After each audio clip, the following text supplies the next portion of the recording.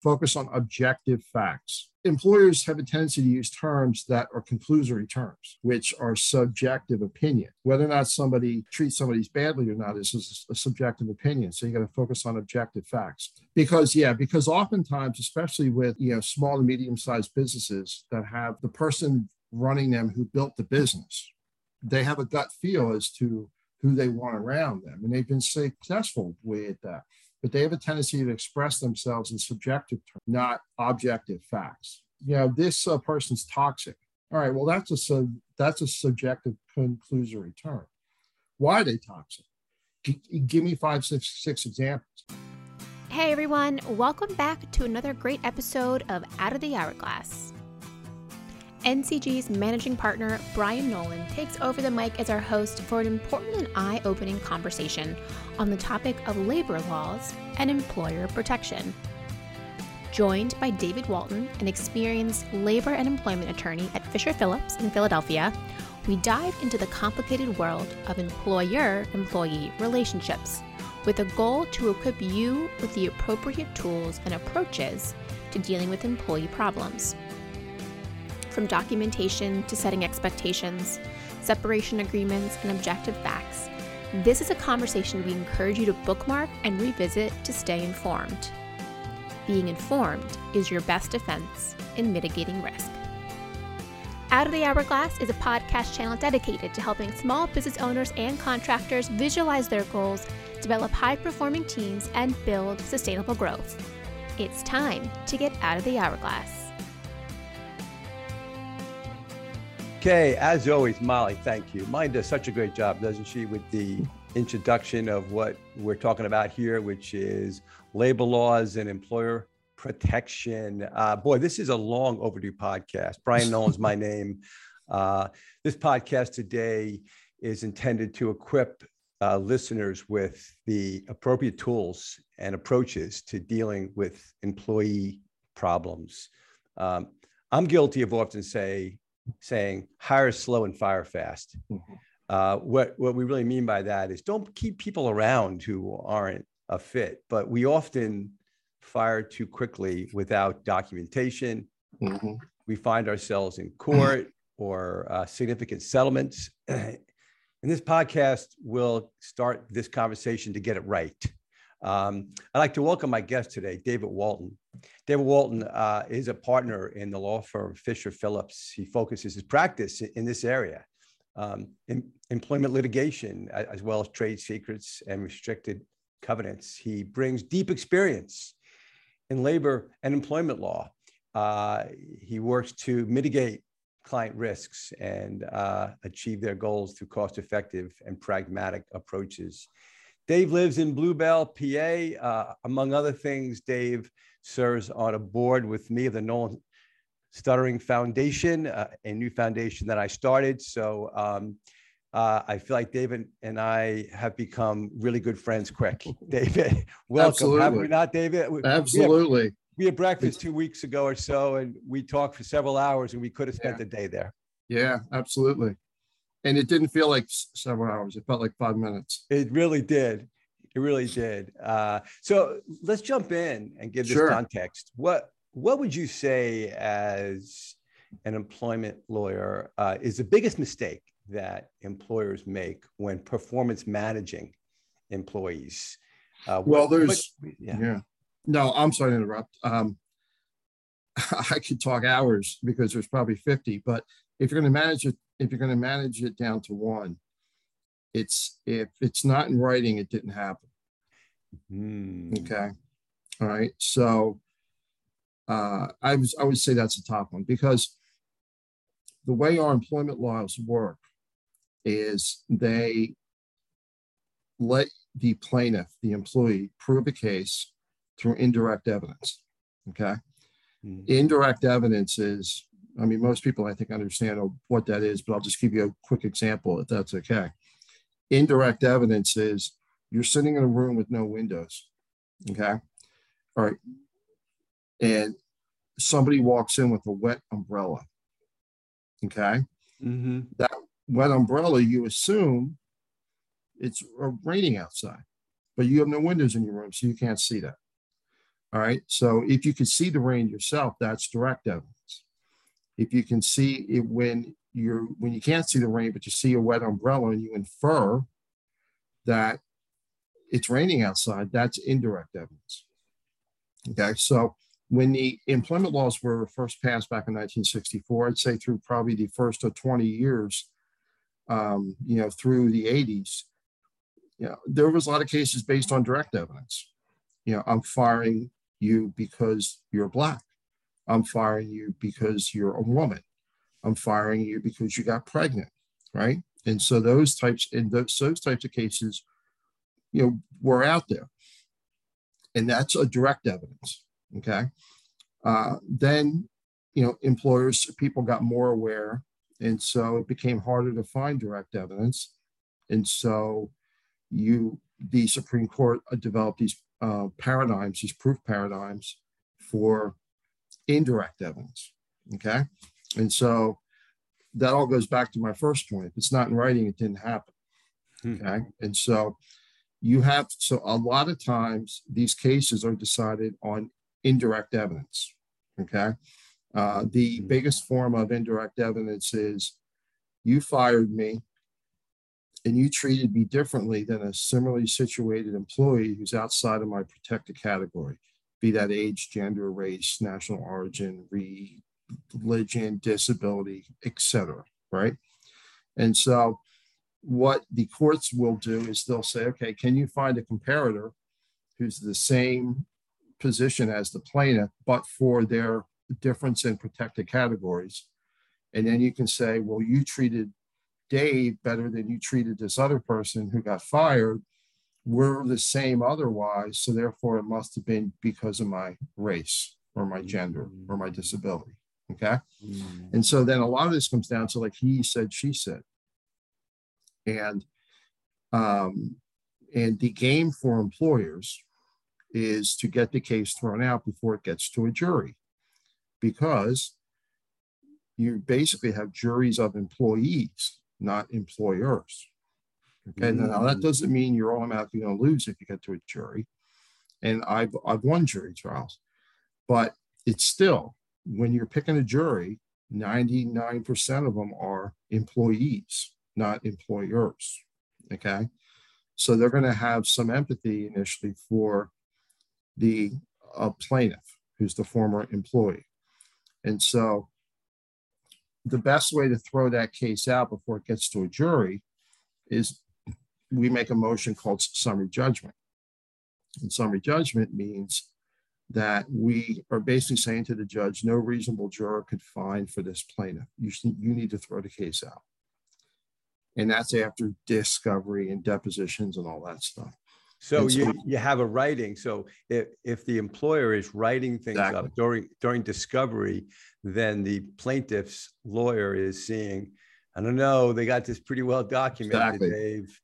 That's exactly right, because a plaintiff's lawyer doesn't want to take a case if it's going to get summary judged, because then they lose because their biggest piece of the leverage is to say a jury's going to nail you on this.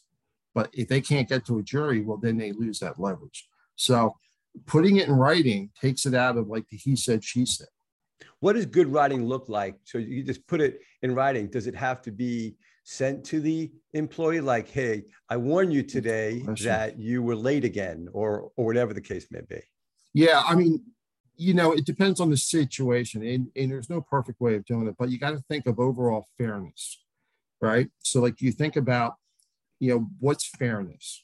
Juries make decisions not based on the law, but based on notions of fairness. If you've ever served on a jury, you read the legal instructions at the end of the case. 99% of the time, a jury's made up their mind already by the time they get the legal instructions. So when they're adjudicating the evidence, they are doing it based on just common sense, everyday notions of fairness. One of the most important notions of fairness is notice. You had notice that what you were doing was wrong. You had an opportunity to fix it, maybe multiple opportunities to fix it, right? And you didn't fix it. And so therefore we fired you, okay? And so, there's an inherent fairness to giving somebody notice and opportunity to cure. I just heard two major takeaways for Yeah. listeners on this call. Notice and opportunity. Did you give the employee accurate clarity as to what he or she needed to do to retain their job? And how long do you need to do that? I often hear like 90 days, 60 days, 30 days. Yeah. There's this huge misconception of the probationary period for at-will employees. There really is no such thing. I mean, you can call the probationary period, but under the law, there is no such thing. I mean, so okay, let's define at will, because I mean, it seems so like, hey, listen, this is at will. I'm no longer willfully wanting you here, so you're gone. Then that's exactly kind of what it is. I mean, if you decide, if like I walk into work one day and you decide, hey, Walton, I told you not to wear a blue shirt, you're gone. As long as you get rid of everybody who wears a blue shirt and you're consistent, then you're fine. Okay. I mean, so but not if you do it by race or sex or even create the perception of that, you see. So when you're getting rid of somebody, if we step away from the paperwork for a minute, look and say, okay, who are the similarly situated people of the person I'm going to get rid of? Like the same type of job, same type of experience, same type of responsibilities, but those people are outside of the protected category, which is race, age, sex, national origin, disability. Okay. And make sure that you're treating them equally. Okay. Because, fairness is not only a notice opportunity to be heard, it's treating people in the same way. Okay. And so, same way, unless you're a protected class. Well, but I mean, I mean, even if you're protected class, that doesn't mean you have to be treated better. Okay. It often results, perhaps, maybe in some members of protected classes being treated better because they have a better basis to sue. All right. But you just got to treat people fair and equal. And another way of doing that is not only documenting the discipline, but also having policies. But when you document the discipline, you do it pursuant to a policy. Now, I'm not saying that you do. I'm not a huge fan of the written progressive discipline where it's all mapped out, because I think the employers, especially smaller ones, have to have flexibility. Okay. And so, but in terms of having important rules, they should be documented in a policy because it gives somebody notice. This was an important rule and we made you sign off on this. But back to the documenting, I mean, I struggle with it even like with my assistants and stuff, because you got to work with people. So when you give evaluations and stuff like that, you're not necessarily as negative as perhaps you should be. Okay. But in this world, no good deed goes unpunished. And so, you have to be careful. I've seen it a million times. Employers trying to do the right thing and then they end up getting burned. And I'm not trying to say that you shouldn't do the right thing, but like they'll try to do the right thing because they have an employee whose spouse has cancer or something, and they I can't get rid of them. I got to try to keep them going. But then that employee, if they're not going to get better, they're going to end up burning you anyways. And see, if I can just take a step back a second, when I first started practicing law in the mid-90s, if an employer was sued for discrimination, it was like being charged with a moral crime. And they would say, I'm going to fight this like heck because I didn't do this. I'm not a racist. I'm not a discriminator. I'm not a sexual harasser. Okay. And they would fight like heck. Okay. Now, these claims are so common. In fact, they're the most common claim in federal court. Discrimination. Yes. Discrimination against any difference from the majority. Against employers. So cases based on the federal employment laws are the most common case in federal court. And so these cases are so common now, it's just a price of doing business. That's what I hear. You know, I mean, if you fire somebody who's in a protected category, it's easy for them to start a lawsuit or to So start. they sue and settle, sue and settle, sue and settle. That's exactly. And so you represent exactly to be clear, you represent the employer in these situations. Yes. Because you see all these, I don't know, money chasers. Like, you know, if you've been fired personal injury lawyers. Yeah. It's like personal, it's a new personal injury. It's a new personal injury. Yeah. That's interesting. I mean, and so they settle, and they settle for good money. I mean, like, what they'll do is, like, if your standard plaintiff's employment lawyer will get 40% of the take. So they'll get 40% of the settlement. So if you have an employee who that you want to terminate, you know, they'll go, and if they're in a protected category, they'll go to some plaintiff's lawyer who just, you know, like has a model complaint. They'll type up a model complaint and they'll sue. I mean, I should really take a step back. You can't, if you're suing in federal court, you can't go straight to federal court. If you're an employee, you got to go through the EEOC or the state administrative agency, which in Pennsylvania, for example, is the PHRC, the Pennsylvania Human Relations Commission. So if you're going to go to federal court, the first thing the judge asks in federal court is, did you go through the administrative process? Okay. And so all an individual has to do is call the EEOC or the PHRC or any other state agency, and they'll, for free, draft a complaint for them for free and start a charge with the EEOC or the PHRC. You see? And then, so it's incredibly easy to start a claim against an employer. Particularly if you're a protected class. Oh, right? Absolutely. Yeah, I mean, so protected class, protected class is, can we just define this? Women over 40, is that right? Yeah, it's going to be anybody over 40. Women over 40, or is it anybody over 40? No, it's men too. Men too. Really? I'm a protected class, Molly. You're in a protected class. People with a disability, which has a special legal definition, you know, race, gender, national origin, and religion. And then some states and municipalities will make, like your gender choice, and they have other protected categories.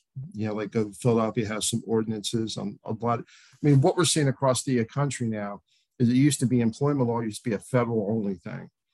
Now we're seeing the states getting more involved, especially like New Jersey and California, where their state laws are so powerful. Good employment lawyers in California and New Jersey typically don't file in federal court. They just file in state court because state court is more plaintiff friendly. It's harder to throw the case out before it gets to a jury. And so, it's a better forum if you're a plaintiff's lawyer. And so, you know, if you have clients in states like New Jersey and California, it's really difficult because the employees don't have to go through the EEOC process. They can just go straight to state court. So I'm just going to ask you that. Which states are the most difficult? We have clients in 32 states. I'd say California, state of Washington, Massachusetts, New York's getting tough. Jersey's hard. Pennsylvania is kind of in the middle between like the southern states and the northeast states. It's still, Pennsylvania is still pretty much employer friendly. But then you have, if you're in even if you're in a state like Pennsylvania and you are an employer in Philadelphia, you have your own set of laws you got to comply with on top of everything else. Because see, what the federal Title VII law does, it sets a floor. And it says you can have laws, states are allowed to have laws, and municipalities are allowed to have laws that give greater rights than what Title VII does. Okay. But they can't give less rights or take away the rights from Title VII, which is the Civil Rights Act of 1964. And so that, so it goes back then to assume you're going to be sued. If you fire somebody, assume you're going to be sued. So you're going to be sued, and then the employer calls in a guy like you, right? And you're representing them, and you're evaluating paperwork. Well, let me see what you wrote down. And did they have notice and opportunity? Did you have any policies? Did you have policies written down that through orientation or whatever was communicated to an employee? Yeah. Was it fair and equal? So these are things you're assessing. So you're looking immediately for a paper trail. Yeah, right? That's the first thing I asked for. So where's the paperwork regarding the termination, the discipline, and where's your policies? I mean, do you always have to have paperwork when you fire somebody? No. Okay. But I mean, if you have somebody who does something bad, you fire them, and then the first thing I'm asking is, well, where's the policy that says that you can't drink on the job? Yeah. I mean, even if you don't have a policy that says that you can't drink on the job, you can fire somebody for drinking on the job. It just may be a proof problem later. Yeah. But I mean, that's like a kind of an extreme, easy example, but there's a million, I mean, because we deal with human beings, there's a million different factual circumstances, and they're all different, and they all require a different answer, like a customized answer. There's all shades of gray in employment law. It's very rarely black and white or binary. So do you immediately try and establish a relationship with the employee's lawyer to say, like, what is this person asking for and what's reasonable? And you're then going back and forth with the employer and the employee's lawyer trying to negotiate a fair settlement. This is what, so it crushes us as employers that we can fire someone for good reason and still pay $30,000. Yeah, that's one of the problems with our system, because it's legal blackmail. It's basically like you're going to have to pay, and and I get this all the time. Dave, your client's going to have to pay $100,000 to prove he's right. So why not pay me 40 now? Right. That's crazy, right? Yeah, because I can't recover my fees against the employee. It's incredibly hard to do that, because the courts don't want to discourage individuals from suing. Now, that's the American rule. The American rule is, unless there's a statute or a contract, each party pays their own fees. Mm-hmm. Okay. In Britain, the default rule is the loser pays the other side's fees.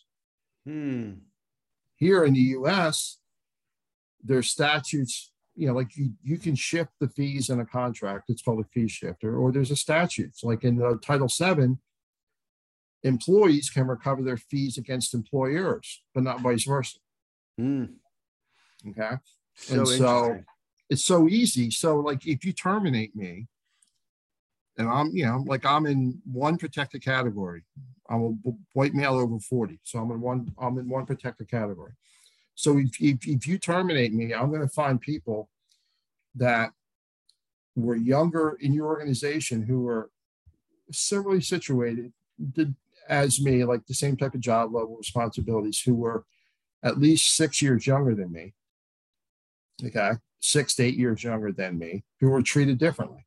And I'm going to say that's evidence of discrimination. That's all I need to start a claim. So that's how you start it. And then what I'm hearing from you is write the narrative, start it early. And there's some mix of giving notice to them, but also even documenting every conversation that you've had. On October 3rd, we talked about this. So you've got your own narrative and your own files, and maybe several times you've given them communication. Now I'm turning over a folder to you, David. Protect me. And look, this started 6 months ago. Yeah. We've been talking about this situation. And then the employee's attorney is going to say, well, you're not going to need that much to prove the employer's right. So why don't we settle at $10,000? Yeah. Right. Yeah. So I'm almost thinking like the volume of paperwork and documentation is directly an inverse relationship to the amount that the employer is going to have to pay. Yeah, certainly. I think that's part of it. I mean, I have two comments in response to that. One, I had a client once who would hire for their management guys and girls, and guys and gals, I should say, from the Army, especially if they went to West Point, okay, because they were trained a certain way in the leadership. And these guys did great paperwork, because what they would do is they'd meet somebody, and then they would follow up with an email, and they said, this is when we met, this is what we discussed, here's the expectations going forward. And it was all about communicating the expectations in writing. And these weren't like beautifully written emails or whatever, but it was just like, stuff that you'd expect a military guy to write. It was just like, boom, here's where we met, like bullet, bullet, bullet. This is what we talked, and here's the expectation going forward. Okay. And that was some of the best paperwork, and it was the easiest stuff to draft. And I started to use that just in that process, in the way that I deal with my, with the people that work for me, because it's all about setting expectations. And that's at the root of, that's at the heart of fairness. If you give somebody notice of the expectations and they violate the expectations, most jurors are going to be like, all right, because they work with people who are just not good employees. So that's number one. Number two, I used to be a plaintiff's employment lawyer. My first job out of college was I was a plaintiff's employment lawyer. I worked for a crazy civil rights lawyer in Richmond, Virginia. It's the best thing I ever did, to be an employment defense lawyer, because I understand the mechanics and the finances of how a plaintiff's operation works. In fact, I used to be the guy that would be on the phone when the employees called to see if they had a claim. Okay. And so plaintiff's lawyers look for situations. They look for certain situations because they have inherent points of credibility. And so, for example, if you have an employee who's been with you for a long time and you fire that person, that's somebody who a plaintiff's lawyer is going to be looking at and thinking, well, this person has credibility, because a lot of plaintiff's lawyers will get somebody who doesn't last more than 2 years in a job, and they jump from job to job to job to job, and you kind of know that that's a problem, that this person has a problem. But if someone's at a job 10, 15, or 20 years, there is an inherent credibility with that person from a plaintiff's lawyer standpoint. So when you're terminating somebody that has like that long of a tenure and has been that loyal to you, you got to be extra careful. You should have great documentation, phenomenal documentation. If you're firing somebody who's like, who's pregnant or trying to become pregnant, been talking about trying to become pregnant, those are really bad jury cases. Okay. They just don't go well because it's emotional. No. Well, because we want to protect, there's like an inherent part of us that wants to protect women who are pregnant. And I think it's the right thing. It's like, we should. It is. But then what if this pregnant woman is just performing miserably? Yeah. I mean, they're basically untouchable.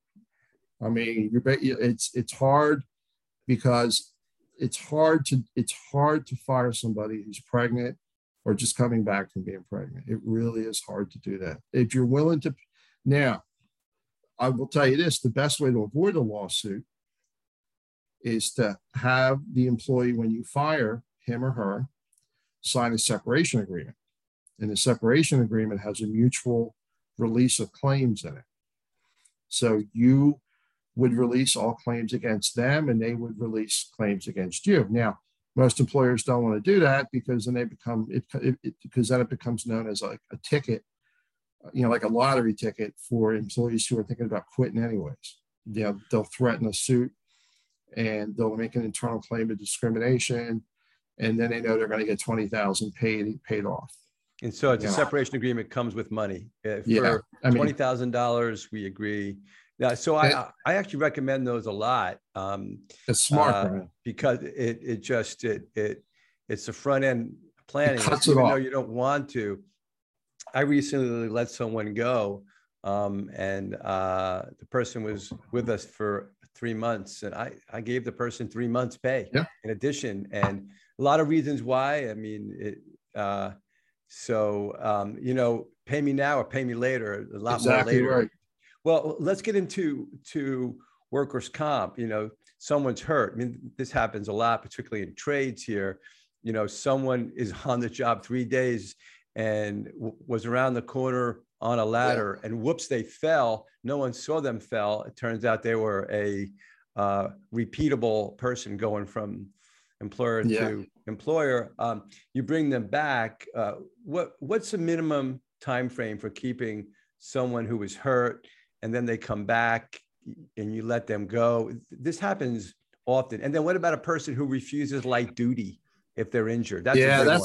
Those are great, complicated questions. I mean, first of all, the time period, there is no perfect time period, because there's a statute in the Pennsylvania workers' comp statute, and all states have this. There's anti-retaliation provisions in this statute. Okay, so you can't fire somebody because they previously filed a workers' comp claim, or because you believe that they're going to file a workers' comp claim. And that's a form of wrongful discharge. We don't see a lot of those cases. I actually have a case like that now pending in Bucks County in Pennsylvania, where an employee is saying that the employer thought she was going to be taking workers' comp and then fired her for it. Okay. But it's the same proof paradigm when you have an employee who leaves, comes back, and then gets fired, 30 days after coming back. So there is no silver bullet time period where you can get rid of the person. It's hard. I mean, workers' comp and light duty are some of the most complicated things that employers have to deal with. So if someone won't do light duty, then can you fire them? Well, potentially, but it depends on the job. It depends on what other opportunities are out there. I mean, usually what you have is you have someone who's out on comp, and they've gone to your comp doctors, right? And they've gone to the insurance doctors, because there's doctors out there that are hacks that work with the plaintiff's lawyers that are hacks, or that are going to say anything that the plaintiff's lawyers tell them. Okay, and so your employee goes to the insurance doctor clears them for light duty. Employee says, I still can't do it. Then and then he's going to go, he or she is going to go to another doctor, and the other doctor is going to say, nah, this person's not ready to come back. Those are really hard situations to deal with. Second opinion. Yeah. And then you have a battle of doctors. And then, what I do is I generally tell my clients that if you're comfortable with what your doctors have said, you have to draw a line in the sand, or else the fox is going to be running the inmates are going to be running the asylum, I should say. And at some point you just have to say you're going to get sued. Okay. So, I encourage your clients to take a look at EPLI insurance, employment practices liability insurance, because you're going to get sued, and it's just, and it can get expensive. I mean, EPLI is expensive. You don't typically get to pick your lawyer. You have to pick a lawyer that's on their panels. And a lot of times insurance companies just want to settle before the deductibles burned, right? But it's still a measure of protection. Let's just talk about EPLI insurance. What this insurance doing is it protects you against catastrophic suits? Well, it usually protects you against suits, period, even if they're not catastrophic. But you usually have, just depending on the program, the insurance program you have, you'll have what's called an SIR. a self-insured retention, which is a fancy name for a deductible. Okay. And so, like I have a couple of those cases right now where the insurance program, under the insurance program, the employer pays the first 50,000 of bills. And then after 50,000, it kicks over the insurance company. But if you want to pay more for your premium, you could get that SIR down to 25, you get it down to 10, you know.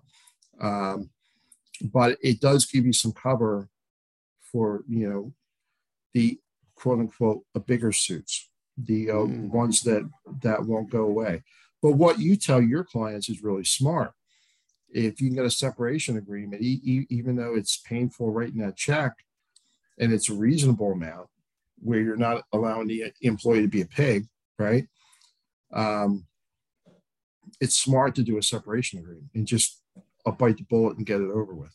Yeah, I'm seeing more and more employees not signing that because you have 3 days or something to sign it. And well, if you're over 40, it's 21 days, and if you're over 40 and you want to release an age claim, it's the Older Workers Benefit Protection Act, and so you have 21 days that they have to consider it. They have to be advised in writing to get an attorney. They have to be advised in writing that they have 21 days to consider it. And then they have 7 days to revoke their acceptance, even after they accept it. And so that's usually what happens in a separation agreement if you want age as part of the claims that are being released. Interesting. Let me ask you a couple tough ones. Sure. There seems to be a rampant number of HR managers being the ones that are being separated. And they're tough because HR managers know the gig, right? And they know where the skeletons are. They are. And I've actually had 3 of them in the past 6 months with clients of mine, and they're like, we've got to let this person go because they're just they're bad for culture. And now let's go into the other questions. This is sort of a two-edged question. Letting someone go for culture. They're negative. They're mean. They're not nice. Yeah. They're not nice. Yeah. I don't want them in my company. I'm going to fire them. That's a behavioral type thing, which is harder to fire for. So I gave you a two balls there to hit. I'll see what I can do with them. Well, you know, a culture is vital. And, you know, people realize how important culture is, right? I mean, it's vital. And so if you got someone who's ruining your culture, that can cause you a lot of money. That can really hurt your business because, you know, right now, getting good employees is really hard to get. And if you have somebody who's toxic, who is hard to get rid of, I mean, that is causing other people to leave, even though that person's hard to get rid of, you got to get rid of them. Now, those cases are perfect for a separation agreement. Okay. I mean, HR managers, you pay a little bit extra for a separation agreement, and they basically know that. And they also typically understand it's hard to sue because they've been on the other side of it. It's harder, you know, it's a painful process for an employee to go through a lawsuit. Okay. It's not, you know, it's easy to file, but they're not getting paid for like 2 years. That's not even considering if there's an appeal. It usually takes 18 months to 2 years to get something through a jury trial. And then you have appeals. Okay? So time is on our side a little bit there. Yeah, because it's a bird in the bush is worth a 2 in the hand. And so that's what, hey, I can, you know, give you this now, or you might after 2 years get something better, you know. And so, or after a year, if it settles after the discovery process, you know. What am I documenting if I'm interested in culture? Like the person's toxic. I don't like the HR person. They don't talk to our people well. They're mean to them or whatever. What am I documenting there? That's a great question. Focus on objective facts. Okay. Such as? So, for example, if I say to you, so-and-so's a jerk, All right. If so-and-so, treats people badly. If so-and-so treats people badly. Okay. We have to get rid of Molly because she treats people badly. Okay. All right. Right. So I'm just kidding, Molly. So like employers have a tendency to use terms that are conclusory terms, which are subjective opinions, right? Whether or not somebody treats somebody badly or not is a subjective opinion. So you got to focus on objective facts.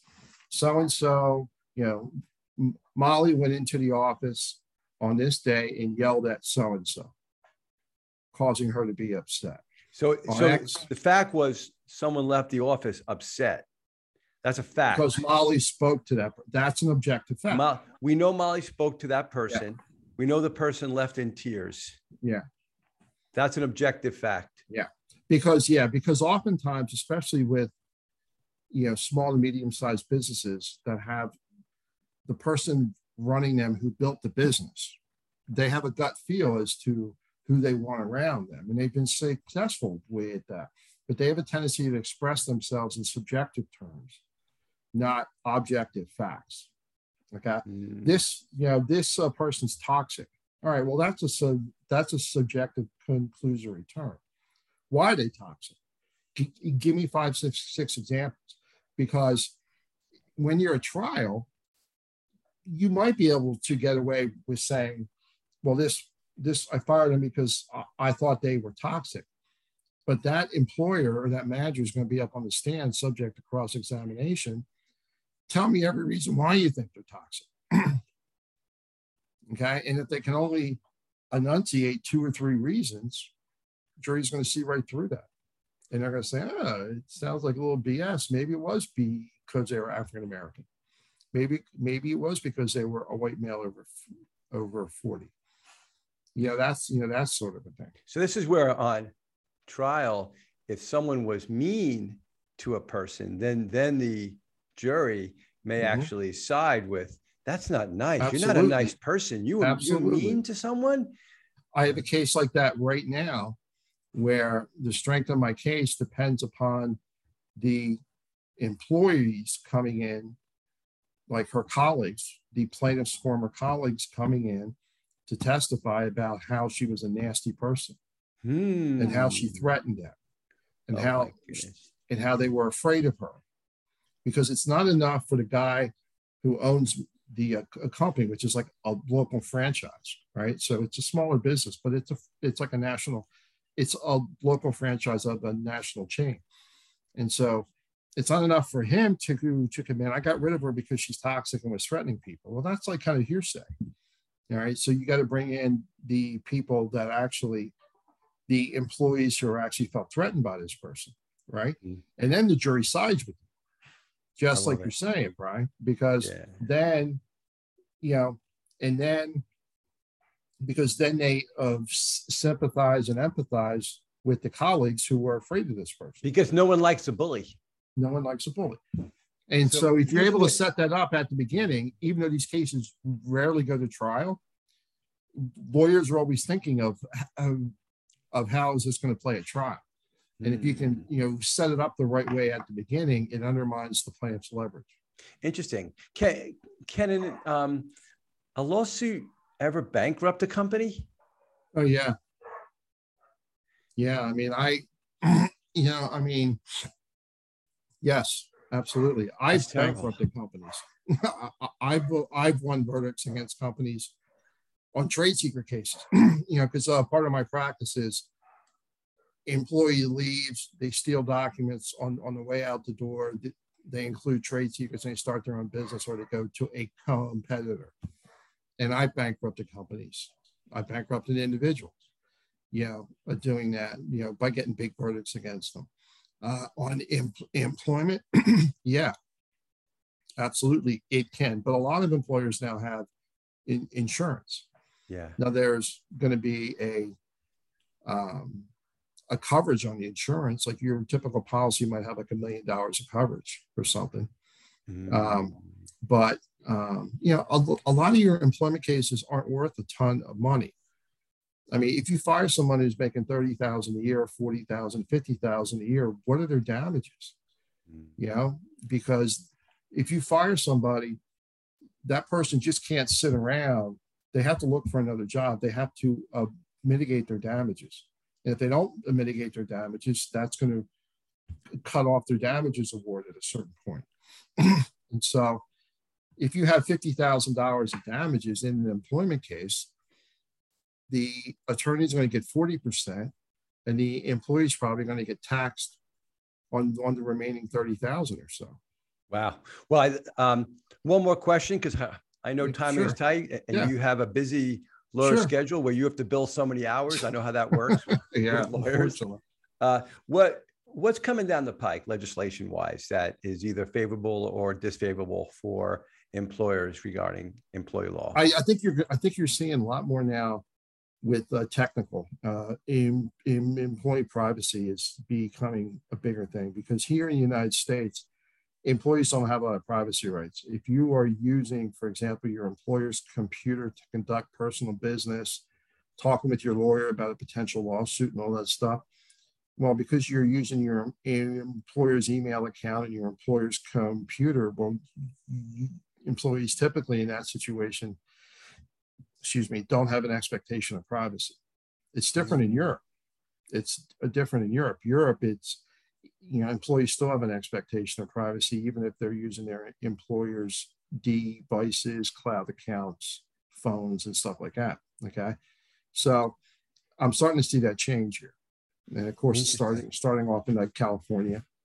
California has the CCPA and the CPRA. The CPRA goes into effect in January of 2023. So I'm starting to see that more. New York State has a law. If you're going to monitor employees or collect their data, you have to give them notice, and that goes into effect in January. And so I think what you're going to see is states copycat off a lot of the California in New York and New Jersey laws. Interesting. Well, I hope we can continue this discussion in I would love to. San Diego in March. You and I briefly talked about this. Molly will be in touch. We'd like to invite you to be a speaker. We'll have 350 or so participants, and I want to just summarize a few things that I heard here. Notice and opportunity is so important to document down. Make sure you're thinking about fair and equal, objective facts when dealing with cultural issues, setting expectations, The older you get, you probably know this too, you learn life is more about setting expectations than anything else, right? Yep. And then lastly, EPLI insurance is a pretty good bet in most cases, but also a separation agreement process, particularly when dealing with protected classes.